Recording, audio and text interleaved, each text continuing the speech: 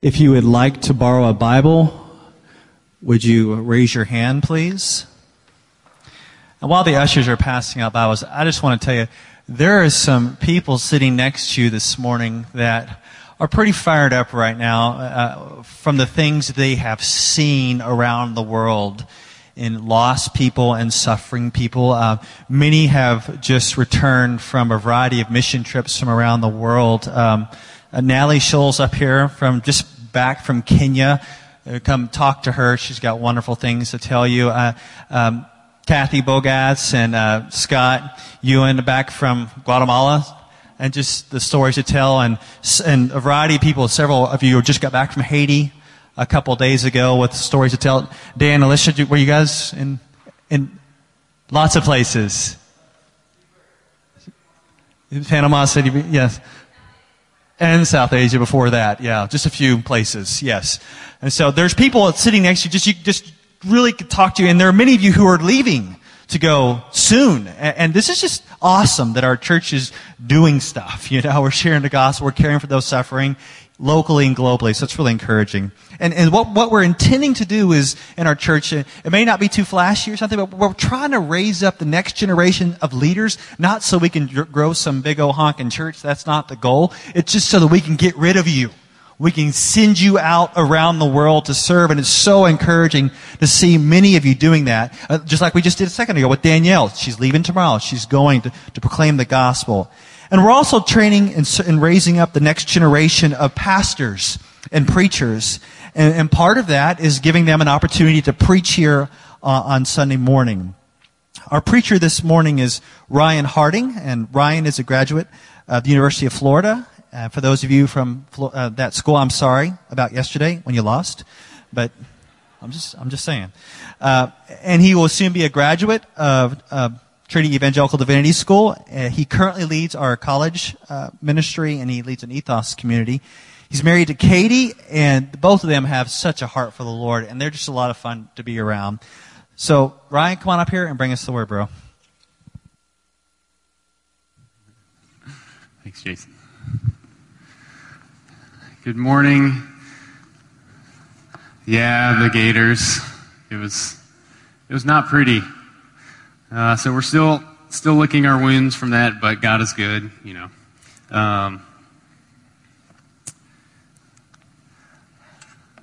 As Jason mentioned, I've been at EBF probably for the past couple of years, I guess, interning here, and I've got to say, it's been such a delight to get to know this church and to really see that. I mean, we are the people of God, but to really experience this people as a family, you know, as a family away from home and a family of God.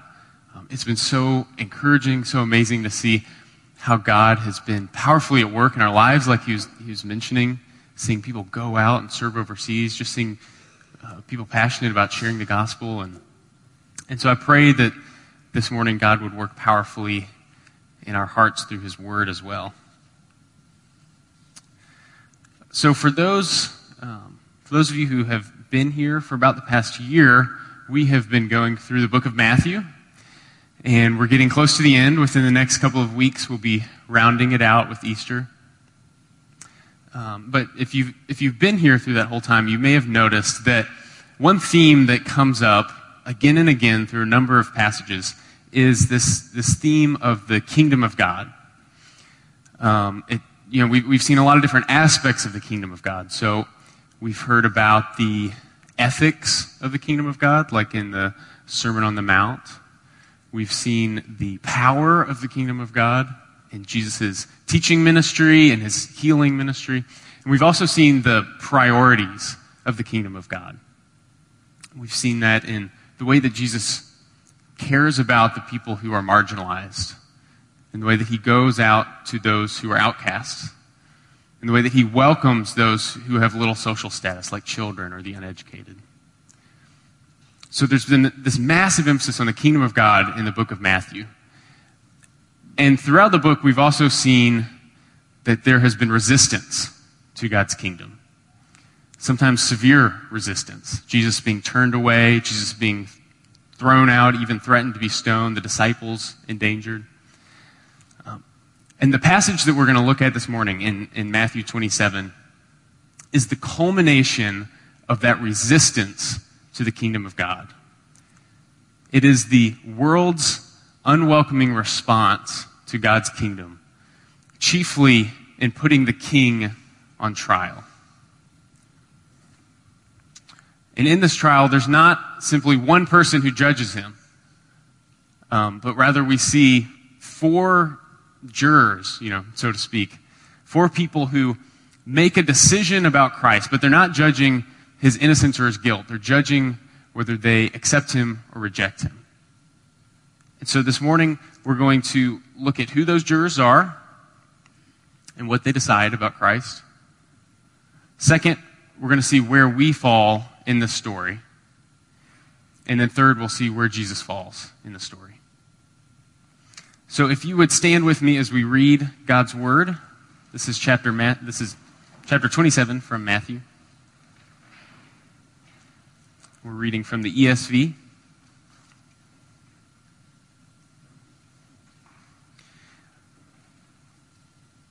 When morning came, all the chief priests and the elders of the people took counsel against Jesus to put him to death.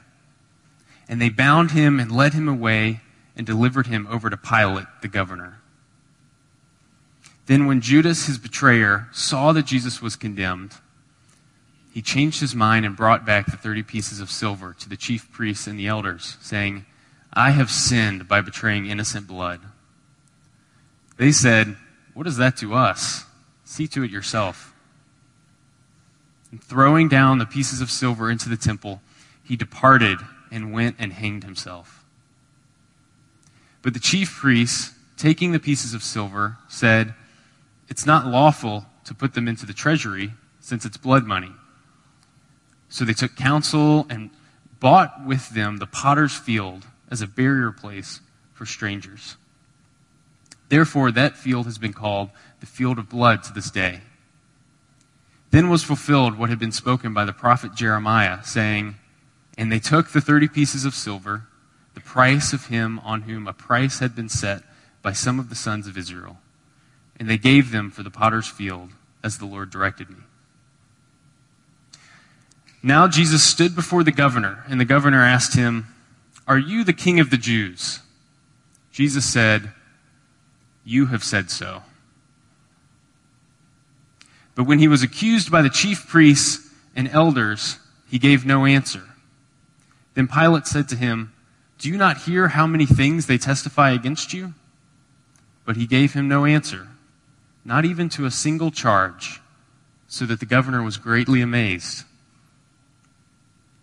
Now at the feast, the governor was accustomed to release for the crowd any one prisoner whom they wanted. And they had then a notorious prisoner called Barabbas. So when they had gathered, Pilate said to them, "Whom do you want me to release for you, Barabbas or Jesus, who is called Christ?" For he knew that it was out of envy they had delivered him up. Besides, while he was sitting on the judgment seat, his wife sent word to him, "Have nothing to do with that righteous man, for I have suffered much because of him today in a dream." Now the chief priests and the elders persuaded the crowd to ask for Barabbas and destroy Jesus. The governor again said to them, "Which of the two do you want me to release for you?" And they said, "Barabbas." Pilate said to them, "Then what shall I do with Jesus, who is called Christ?" They all said, "Let him be crucified." And he said, "Why? What evil has he done?" But they shouted all the more, "Let him be crucified." So when Pilate saw that he was gaining nothing, but rather that a riot was beginning, he took water and washed his hands before the crowd, saying, "I am innocent of this man's blood. See to it yourselves." And all the people answered, "His blood be on us and our children." Then he released for them Barabbas, and having scourged Jesus, delivered him to be crucified. Father, thank you for your word. Thank you for your Son, our King, who came to lead us to you. We pray, please speak to our hearts this morning, and may Christ reign in our hearts through faith. We pray in Christ's name. Amen. You can be seated.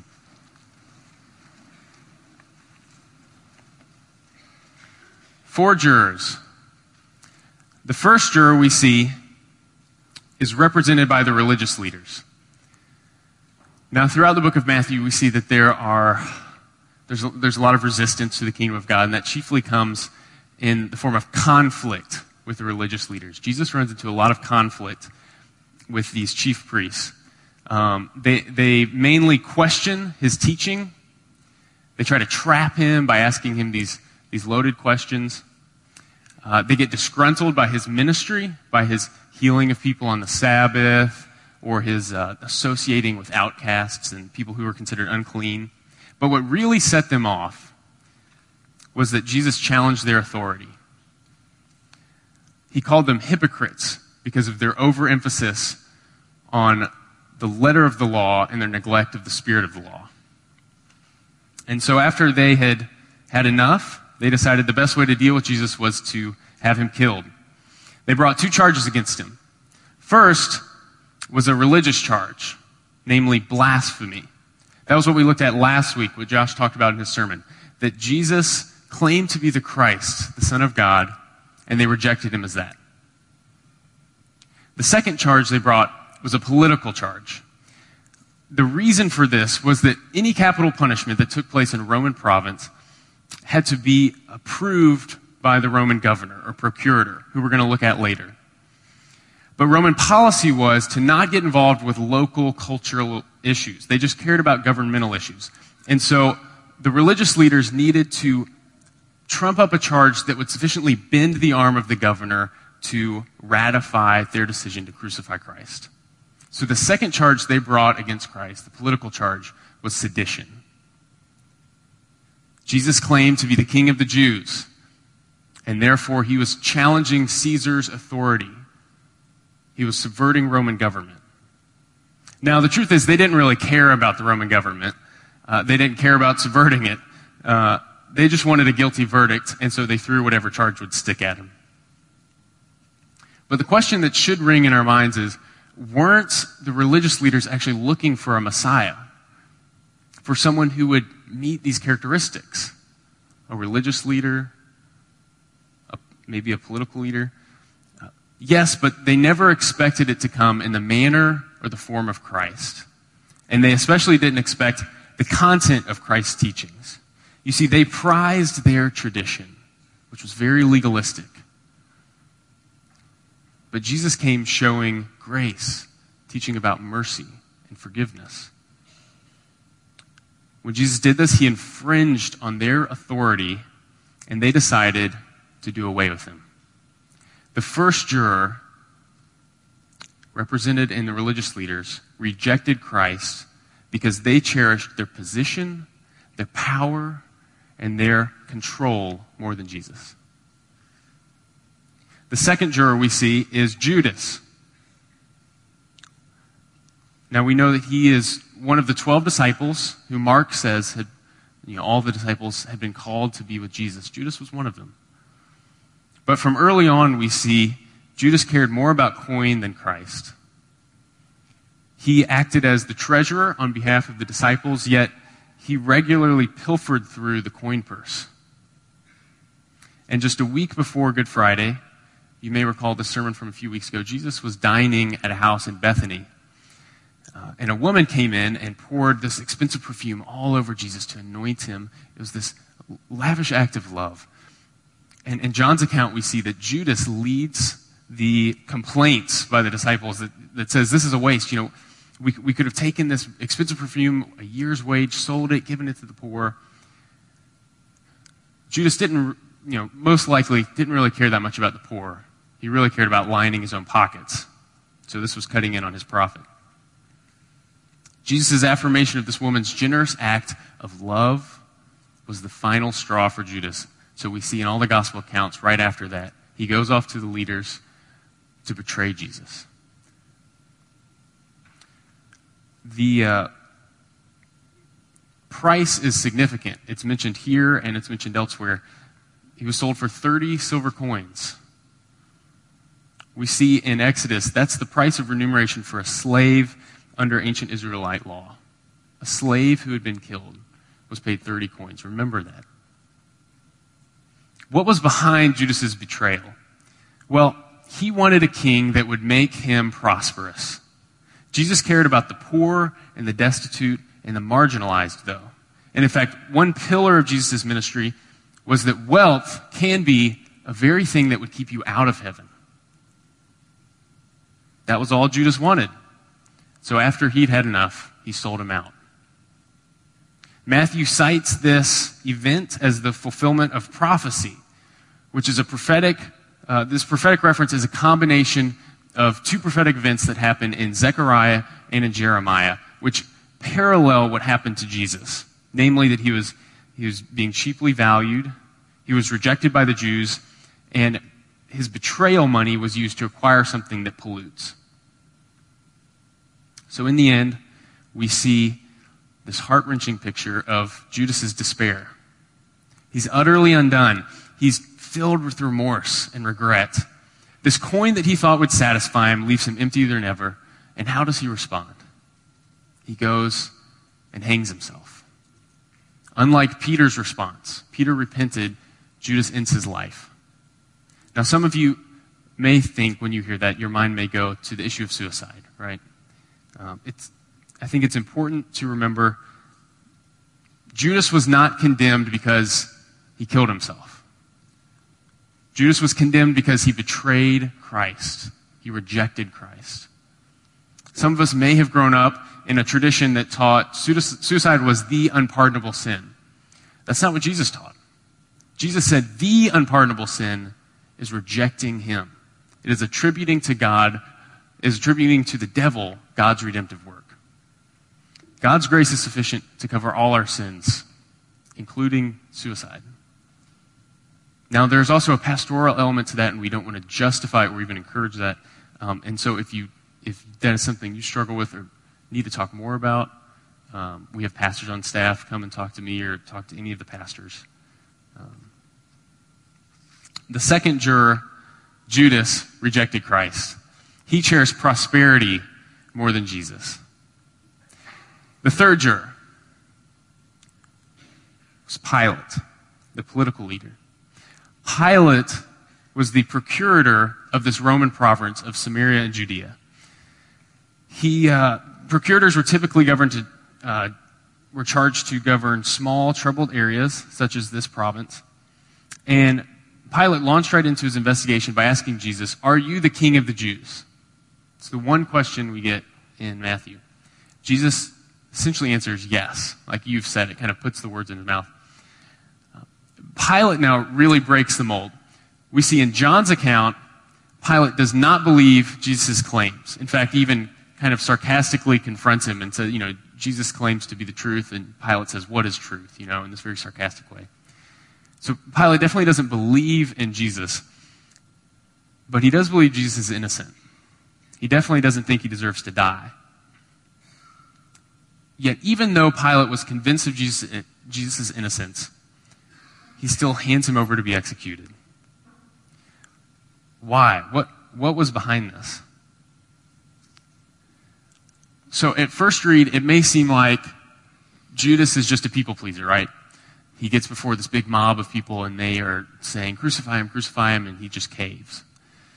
But when we look at other historical accounts of Pilate, he doesn't seem like a real softy or a real pushover. He's across the board considered a cruel and harsh ruler to the Jewish people. He cares very little about what the Jewish people think and even less about if he offends them. And so he'd have a number of run-ins with them. He had when he first come to town, he put the Roman standards up in Jerusalem, which they considered idolatrous. And so there was a big hoopla over that. He stole money from the Jewish temple to build an aqueduct. And then when they protested, he just sent soldiers to kill the protesters. So there's no love lost between Pilate and the Jews. So what was his motive in rejecting Christ? it wasn't so much approval as it was political expediency. You see, as the governor of this region, Pilate was expected to maintain order. He'd already had several scuffles, like we mentioned, and if another riot broke out, it might mean his job or it might mean his life. So he tried to do whatever he could to get rid of the problem. In other accounts we see first he sends him to Herod, tries to push him off. Herod just sends him back. He tries half measures like saying, okay, I'll just scourge him and then I'll let him go. When they don't take that, he says, well, how about this? I'll do the right thing for the wrong reason. I will release him by putting up Barabbas, this notorious criminal. And so they definitely won't choose Barabbas. They'll choose Jesus. So he'll be off the hook. I'll be off the hook. So to a surprise, they want Barabbas. His last measure is he protests his innocence. So he just brings out water and washes his hands and say, I'm not guilty. I'm innocent. You guys do whatever you want. But no amount of hand washing will clear his guilt. Despite believing Jesus was innocent and even being warned by his wife that Jesus was innocent, he handed Jesus over to death. The third juror rejected Christ because he cherished expediency more than him. And finally, the last juror is represented by the crowds. In the Gospels, we have a picture of the crowds as typically being people on the fence, right? They are people who are impressed with Jesus' ministry, with his teaching, with his authority, but they're not fully committed.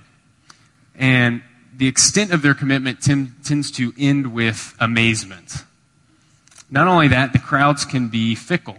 So while they like his miracles, they will turn away at hard teachings. So it's not surprising that Palm Sunday, 5 days before Good Friday, the crowds lined the streets as Jesus rode in on a donkey, meek and mild, and they cried, Hosanna on the highest. Hosanna, salvation. You are our salvation. 5 days later, they cry, crucify him. They want to put him to death. What brought about this change? Verse 20 seems to make it pretty clear. The chief priests and the elders persuaded them. The crowds chose to believe the ideas of those with political and religious clout rather than Christ. They were unduly swayed to accept propagated cultural narratives. You see, Barabbas was a zealot, which means that he so radically opposed the Roman rule in Judea that he was even willing to try and overthrow it by force. Because of that, he was an insurrectionist and a murderer. The crowds were ruled by the idea that their freedom from Roman rule would come by force rather than through forgiveness like Christ taught. And so despite their one-time amazement at Jesus' life and ministry, when push came to shove, they chose the incarcerated insurrectionist over the incarnated Son of God. The fourth juror, the crowds rejected Christ. They cared more about popular ideas than Jesus. So there we have the verdict of the four jurors, right? The religious leaders reject him because they cherish power. Judas rejected him because he cherished prosperity. Pilate rejected him because he cherished political expediency, and the crowds rejected him because they cherished popular ideas. All P's. Notice that. That was John Bechtel's recommendation to me. All P's. So I know that was a lot of information. So now let's turn the attention to ourselves. Where do we fit into this story? When we read this, what do we do with it? I think it's tempting when we read this to say, I wouldn't have done that. I would have accepted Christ. They really muffed it up. But would we have? Before we answer that question, why don't we think about, let's just process through, why don't we think about how we might fit in to any one of these characters? So, for example, the first juror, the religious leaders, they rejected Christ because they cherished power. What's a way that we grasp for power and control? As I thought about it this week, I thought there may be some people who when you ask the question of control, they're like, oh yeah, I'm easily a control freak. I'm a kind of authoritarian. I like to be in control. That's, you had me at control, check. That's me. Usually we're more sophisticated in nuancing and explaining and hiding our sin. And so let me tell you an example of what I'm thinking about. My wife and I, Katie, celebrated our 1-year anniversary just a few weeks ago. And first year of marriage has been awesome. It's been such a delight. And there have been a lot of changes that I've noticed in our first year of marriage. So the quality of the food I've eaten has changed a lot. It shifted from like Lucky Charms for dinner to like lasagna or like some kind of fancy. We had pork chops with a pineapple salsa last night. I was never eating that. It was quesadilla, frozen quesadillas from Sam's. Quality food's improved a lot. Sleep patterns have improved a lot. I'm getting a lot more sleep. I'm going to bed a lot earlier now. But one thing that has noticeably changed is I started receiving these mailers from Pottery Barn in our mailbox. Right? I was never getting that before. And, I'm kind of embarrassed because it comes to my school mailbox, so, like, all my guys see it and have to, like, hide it in my backpack, but their wives get the same thing also. So anyways, we get these mailers from Pottery Barn, and so we'll sit down sometimes, as we're going to bed or whatever, and just flip through them and look at some of the amazing stuff. And I've been flabbergasted at how nice some of this stuff is. We don't have any pictures for you, but for those of you who have seen a Pottery Barn magazine, it's unreal. I mean, I don't know who has homes that look like this. There are these plush leather couches. There are these nice fireplaces with a nice little leather ottoman in the living place and a fur rug and paintings on the wall. That's also something that's changed since I've been married. We have decorations on the wall now. It's just this cozy, really warm place. Very inviting. And it just, when you look at the pictures, it makes you want to get a Starbucks latte and turn on the fireplace and get some wool socks on, right? And snuggle up with your Kindle and just read.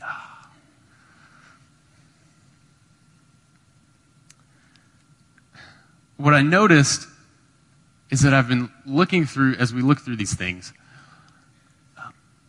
I don't just want the stuff in the magazines. I want what that stuff offers me. I want to be comfortable. I want to have an easy life. I want to be able to snuggle up by the fire where there's nothing to worry about. There's no crime. There's no injustices that I see. Everything is like Jason talked about. We're on the island, I also had a conversation with a friend a couple of weeks ago. My friend's name is Swain. He is an awesome, godly man. He was one of my roommates in college, and a major encouragement to me. He and his wife, Lisa, are planning to go and do missions work overseas in a couple of years after they finish, paying off school loans and all that stuff. So right now, they're just working back in Florida and serving in their church, serving small group leaders, serving as interns at the church. So as we were talking, one of the things he told me was that their church is planning this ministry to go into the projects in Gainesville to buy like an old apartment, like a rundown apartment building or something, to kind of fix it up a little bit, and then have the interns from the church live in the building and do this very close ministry with the people in that area. To do Bible studies with them, to build relationships with them, to be close. And he topped it off by saying that the pastors had actually done this several years ago. They had moved in and lived there and this kind of thing. And he said that they got to know the drug lords, and the drug lords would always vouch for him, say, "Hey, don't mess with the church folk." They were like their bodyguards or something. And so as I was talking with Swain, my verbal reaction was, "Dude, that's so awesome. That's like, man, that's really incarnational ministry. You're really like getting in there and getting your hands dirty and like really loving these people." And that, in my mind, what I thought is, that sounds dangerous. Is it possible that our pursuit of comfort is really just a way of grasping for control? A way of ordering our environment, making it safe and easy, so that we don't have to worry about anything that might happen. Now, that's not to say that living in a nice place is bad. On all of these, there are obviously the extremes and stuff, but it's fine to live in a nice place and have a nice home and stuff. But I think what we have to assess is whether or not we are elevating comfortability over Christ. And a diagnostic question for this is, what makes me afraid? What makes me afraid? Okay, let's think about the second juror, Judas. He rejected Christ because he cherished prosperity more. What is a way that we grasp for riches? Maybe some people would say, all I want to do is make a lot of money. I've actually talked to college students when I ask them, what do you want to do, major in? They just say, I don't know, I just want to make a lot of money. I'm like, oh, I don't know if that's probably the best route to go. Probably most of us are more subtle than that. We may seek to build up riches in the name of security, being secure. We have investments, securities, bonds. Let me tell you about, I mentioned Katie and I got married a year ago. So before we were getting married, a couple of months beforehand, we were just in the thick of the planning process. For those of you who've planned a wedding, it is crazy. It is chaotic. There are so many details. It's completely unnecessary. The things that I thought you had to, I never knew. So I was in the midst of that. One of the things that we had to do was move, right? So I was living up in the suburbs with a family, and we had to find an apartment down here. We had to get a truck, move all my stuff. And there was this stretch of days, even a week or more, where I remember laying in bed at night and thinking about, okay, well, what if we get this place, and it'll be here, and but we can't move in till we have to move in a month early, and that's going to cost us a whole extra month's rent, and that's, we're tight on money and all this stuff. And I would stay up for hours worrying. I remember waking up anxious in the morning about money, about if we were going to have enough money, if we were wasting our money by moving in too early, or if it was going to be too stressful by moving in too late. And it just had all this anxiety. And what I realized was, I told Katie about it, and what I realized was, in those moments, my sense of security was in my money rather than in Christ. That's not to say that it's bad to save, right? It's okay to save money. It's okay to be frugal. It's okay to be careful with our money. The Bible even calls investing and working hard and saving up wisdom.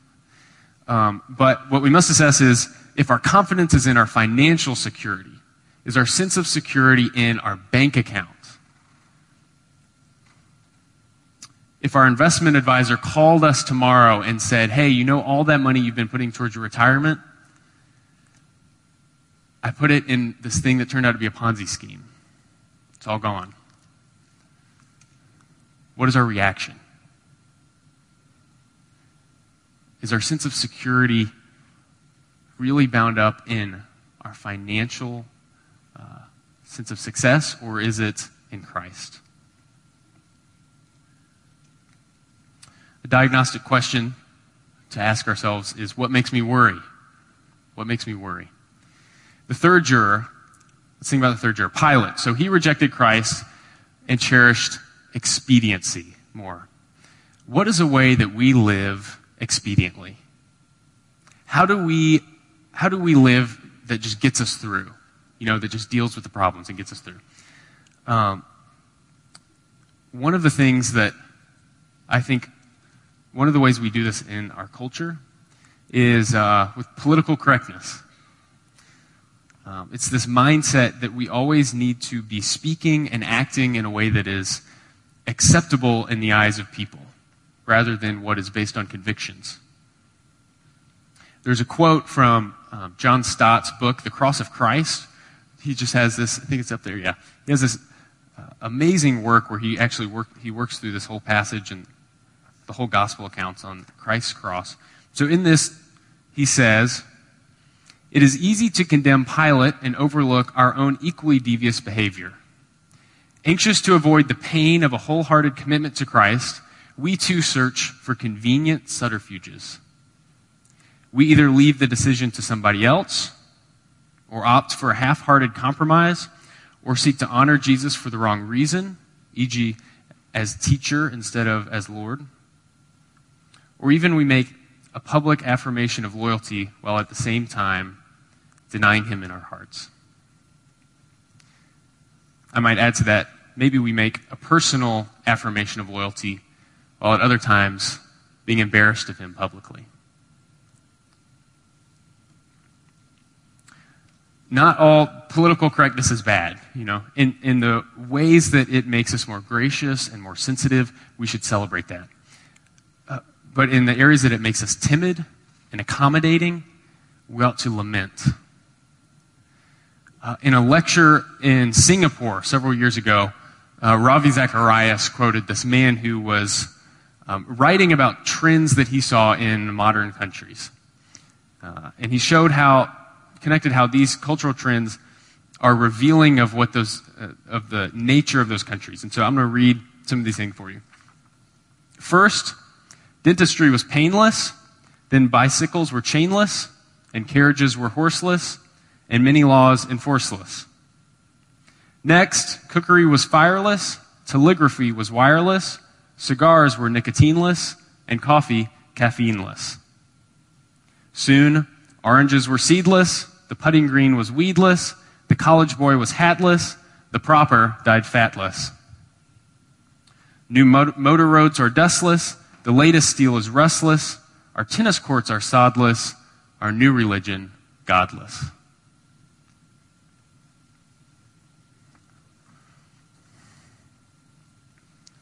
The pounding influence of secularism has moved our country and our culture far away from God.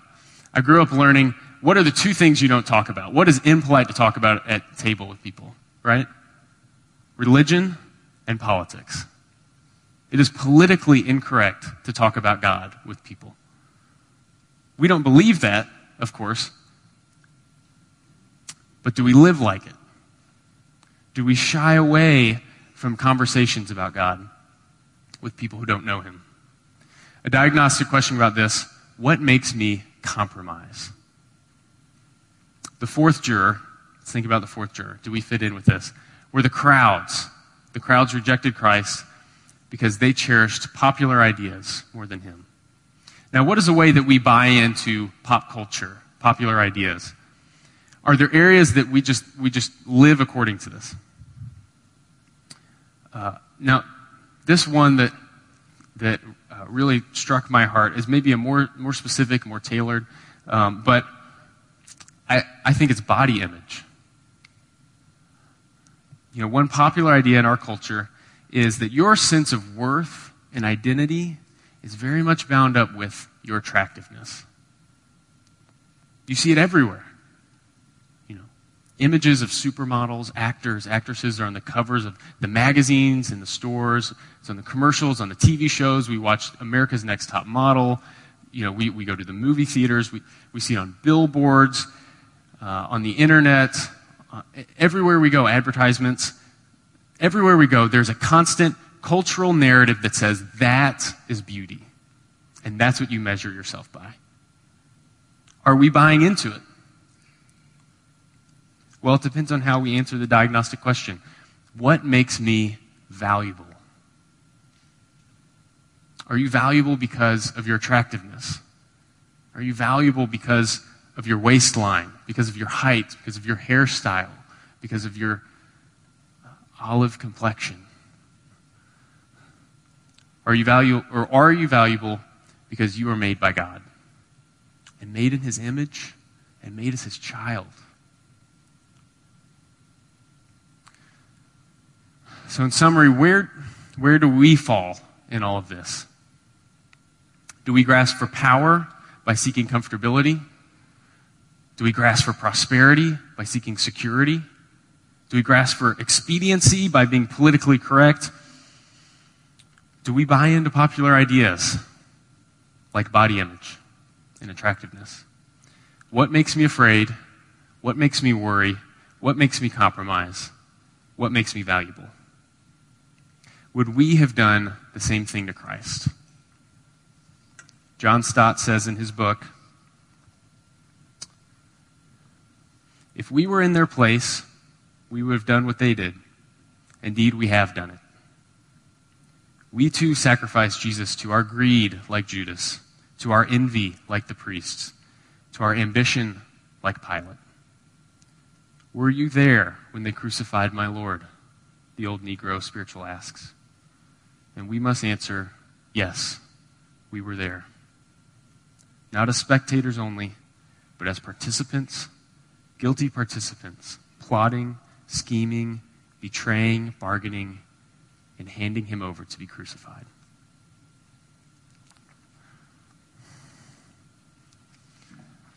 So, where does Jesus fit in all of this? In most gospel narratives, Jesus is central. Jesus is the one healing. He's the one teaching. He's conversing, dialoguing with his disciples, confronting the religious leaders. He's right in the middle of everything. But in this passage, unique in all the gospel accounts, all the action is happening around him. He's right in the middle, but Jesus stands there silent. So silent that he even amazed the governor. Why was Jesus silent? Isaiah 53 prophetically foretells what Jesus would endure here. He said he was pierced for our transgressions. He was crushed for our iniquities. The punishment that brought us peace was upon him, and by his wounds we are healed. We all like sheep have gone astray, each of us to his own way, and the Lord laid upon him the iniquity of us all. He was offended, oppressed, and afflicted, yet he did not open his mouth. He was led like a lamb to the slaughter, and as a sheep before its shearers is silent, so he did not open his mouth. By oppression and judgment he was taken away, yet who of this generation protested? For he was cut off from the land of the living. For the transgression of my people he was punished.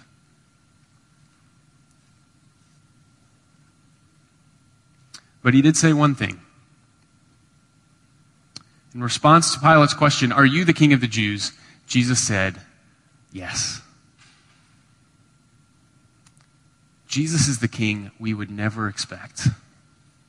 But he is the king we desperately, desperately need. He is our merciful king. Though we rebelled against him, he came to save us. He paid our debt that we might go free.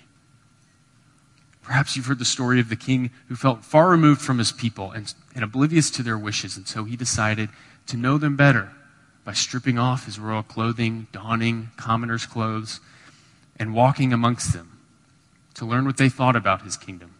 Under the cloak of disguise, he conversed with commoners, but his heart was broken to discover that though he was a good king, they considered him a tyrant. In Christ, we have a king who fully knew us, fully knew our treacherous rebellion, but instead of crushing us with the punishment we deserved, he was crushed on our behalf. He not only laid aside his royal robe to become human, he laid aside his royal life. Who could fathom such a merciful king? He is our loving king. What was on his mind when he stood before his accusers silent, when he heard their accusations? Hebrews 12 tells us, "For the joy set before him, he endured the cross, scorning its shame." That joy was you, God's estranged child, whom Christ was redeeming through his blood. Octavius Winslow says, "Who delivered up Jesus to die? Not Judas for money, not Pilate for fear, not the Jews for envy, but the Father for love. Through his love, we have new life. As Paul says in Galatians, this life I live in the body, I now live by faith in the Son of God who loved me and gave himself for me. Who could have imagined such a loving king? Lastly, he is our just king. In a world of terrorism, genocide, dictatorial massacres of civilians, we find ourselves yearning for justice. For those of you who've seen the Kony 2012 video, right? We may disagree on what the best foreign policy approach is on intervening on this, or what the best strategic practice is.